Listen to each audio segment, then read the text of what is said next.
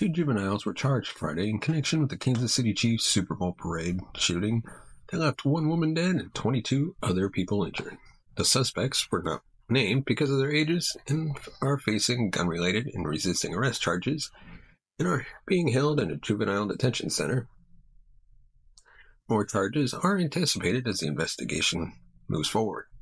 The shooting occurred on the west side of Kansas City's landmark Union Station. Police Chief Stacey Graves said Thursday that 3 people had been detained. She said authorities still had time to decide on either charging or releasing the suspects. A third juvenile that officials determined was not involved was released. Graves confirmed that one woman who was killed while 22 other individuals were injured, at least half of whom are under the age of 16. Graves confirmed the identity of the woman killed during the parade. She was previously identified as Lisa Lopez Galvin, a radio DJ for KKFI 90.1 FM, and the station confirmed that she had been killed, saying, quote, "It is with sincere sadness and an extreme heavy and broken heart that we let our community know that DJ Lisa Lopez lost her life today in the shooting at the Kansas City Chiefs rally. The shooting is not believed to be related to terrorism, but rather a dispute between several people that ended in gunfire, according to Graves.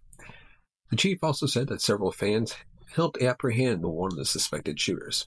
At least 9 of the children injured in this shooting have made a full recovery and have since been released from the hospital. Graves said law enforcement acted quickly to prevent further harm, saying, quote, "I'm angered by what occurred in our city, but also thankful for the response." Jacob Gooch Sr., who was at the parade with his wife and children, was shot in the ankle and was interviewed by CBS Mornings and spoke about his harrowing experience at what was supposed to be a celebratory event that devolved into chaos. And now, it's been recently reported that Alex Murdaugh has been ordered to pay $1.8 million to the victims of a boat crash.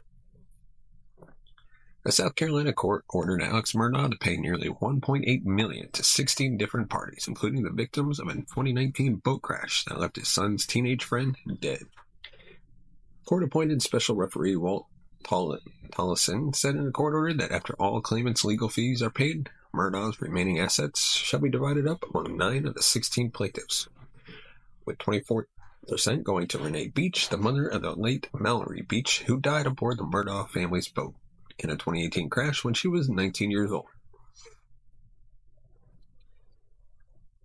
Tollison wrote, quote, "Of course, the special referee is mindful of the amount and degree of hurt and devastation caused by the actions of Alex Murdaugh to the claimants in this matter and beyond.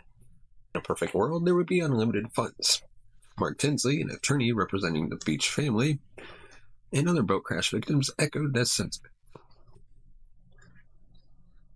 For the Beach family specifically, Tinsley said it was never about the money, but accountability for what happened to their daughter on the Murdaugh family boat more than 5 years ago. The late Paul Murdaugh had taken 5 of his friends out on his family's boat on the evening of February 23, 2019. He used his older brother's Buster's ID to purchase alcohol for the group before they set off into dark waters. Paul drove the boat inebriated despite his friends' pleas to stop, and he eventually crashed into Archers Creek Bridge in Beaufort on the South Carolina coast. The accident left several friends injured, and Mallory, who had been sitting in the back of the boat, was thrown into the water. She was missing for more than a week until boaters found her body in the water. Among the other 9 plaintiffs receiving a portion of Murdaugh's remaining assets are Miley Altman at 5%, Mallory's friend and a boat crash victim, Morgan Doty, 11%, close friend of both, and a boat crash victim, Arthur Badger, 24%, the husband of Donna Badger, a victim of Murdaugh's financial crimes after she died in a car crash, and others. Tollison described the decision to determine the allocation of remaining funds as difficult, noting that some claimants injured by Alex Murdaugh have already received more, in some cases substantially more, than their loss. The family of Gloria Satterfield, Murdaugh's deceased housekeeper, who were victimized by Murdaugh's financial schemes, were listed as claimants but did not receive a portion of the disgraced attorney's remaining assets. Their attorney, Eric Bland, noted his disappointment in the decision in a Monday post on Twitter, saying, quote, "So as of today, the Satterfields have recovered over $7.5 million from 5 or so sources or parties and individuals other than Alex Murdaugh. To date, Alex Murdaugh has paid $0 towards the approximate $3.5 million he stole from the Satterfields." Tinsley said it was a difficult task for the court to obtain the funds and then determine how they would be distributed among claimants. Murdaugh was sentenced in March to 2 life terms for fatally shooting his 52-year-old wife Maggie Murdaugh and his son Paul Murdaugh in June 2021. Prosecutors argued that he killed his wife and son in an attempt to distract from his mounting financial crimes, which were beginning to come to light around that time. Murdaugh was also sentenced to 27 years in November for his financial crimes and pleaded guilty to 22 counts, including breach of trust, money laundering, forgery, and tax evasion. Out of about 100 total counts, totaling as much as $10 million in exchange for the 27-year prison sentence. Murdaugh previously pleaded guilty to 22 counts of financial fraud and money laundering in federal court. Now on to our next topic. Dating Masterson has been denied bail, pending appeal due to fears that the actor would run. Los Angeles Superior Court Judge Charlene Omido said that 70-star alum 47 will likely remain in custody for decades and perhaps the rest of his life, if the defendant's conviction sentence are upheld on appeal. Per the order, Omido cited Masterson's ongoing divorce from his wife as a factor in the court's decision. Masterson's new lawyers, Clifford Gardner and Eric Molthorpe, have not commented on this recent development. Omido's move to deny the actor bail comes after a hearing at the downtown L.A. Claire Shortridge Foltz Criminal Justice Center for Masterson's potential appeal. Masterson's new lawyers, Clifford and Eric, filed a motion on January 17th requesting that, quote, his court grant bail on appeal and offers to comply with any relevant terms and conditions imposed by the court that enable him to be an at-home parent and financial provider for his family, including house arrest and or participation in an electric monitoring program administered by the probation department. In May 2023, Masterson was found guilty on 2 counts of rape after he was charged in 2020 with forcibly raping 3 women in separate incidents between 2001 and 2003. Jurors deliberated for over 7 days, with a 3rd count of rape being resulted in a hung jury. Upon receiving his verdict, the ranch actor did not register much of a reaction, though his family members were fighting back tears. Phillips began to cry.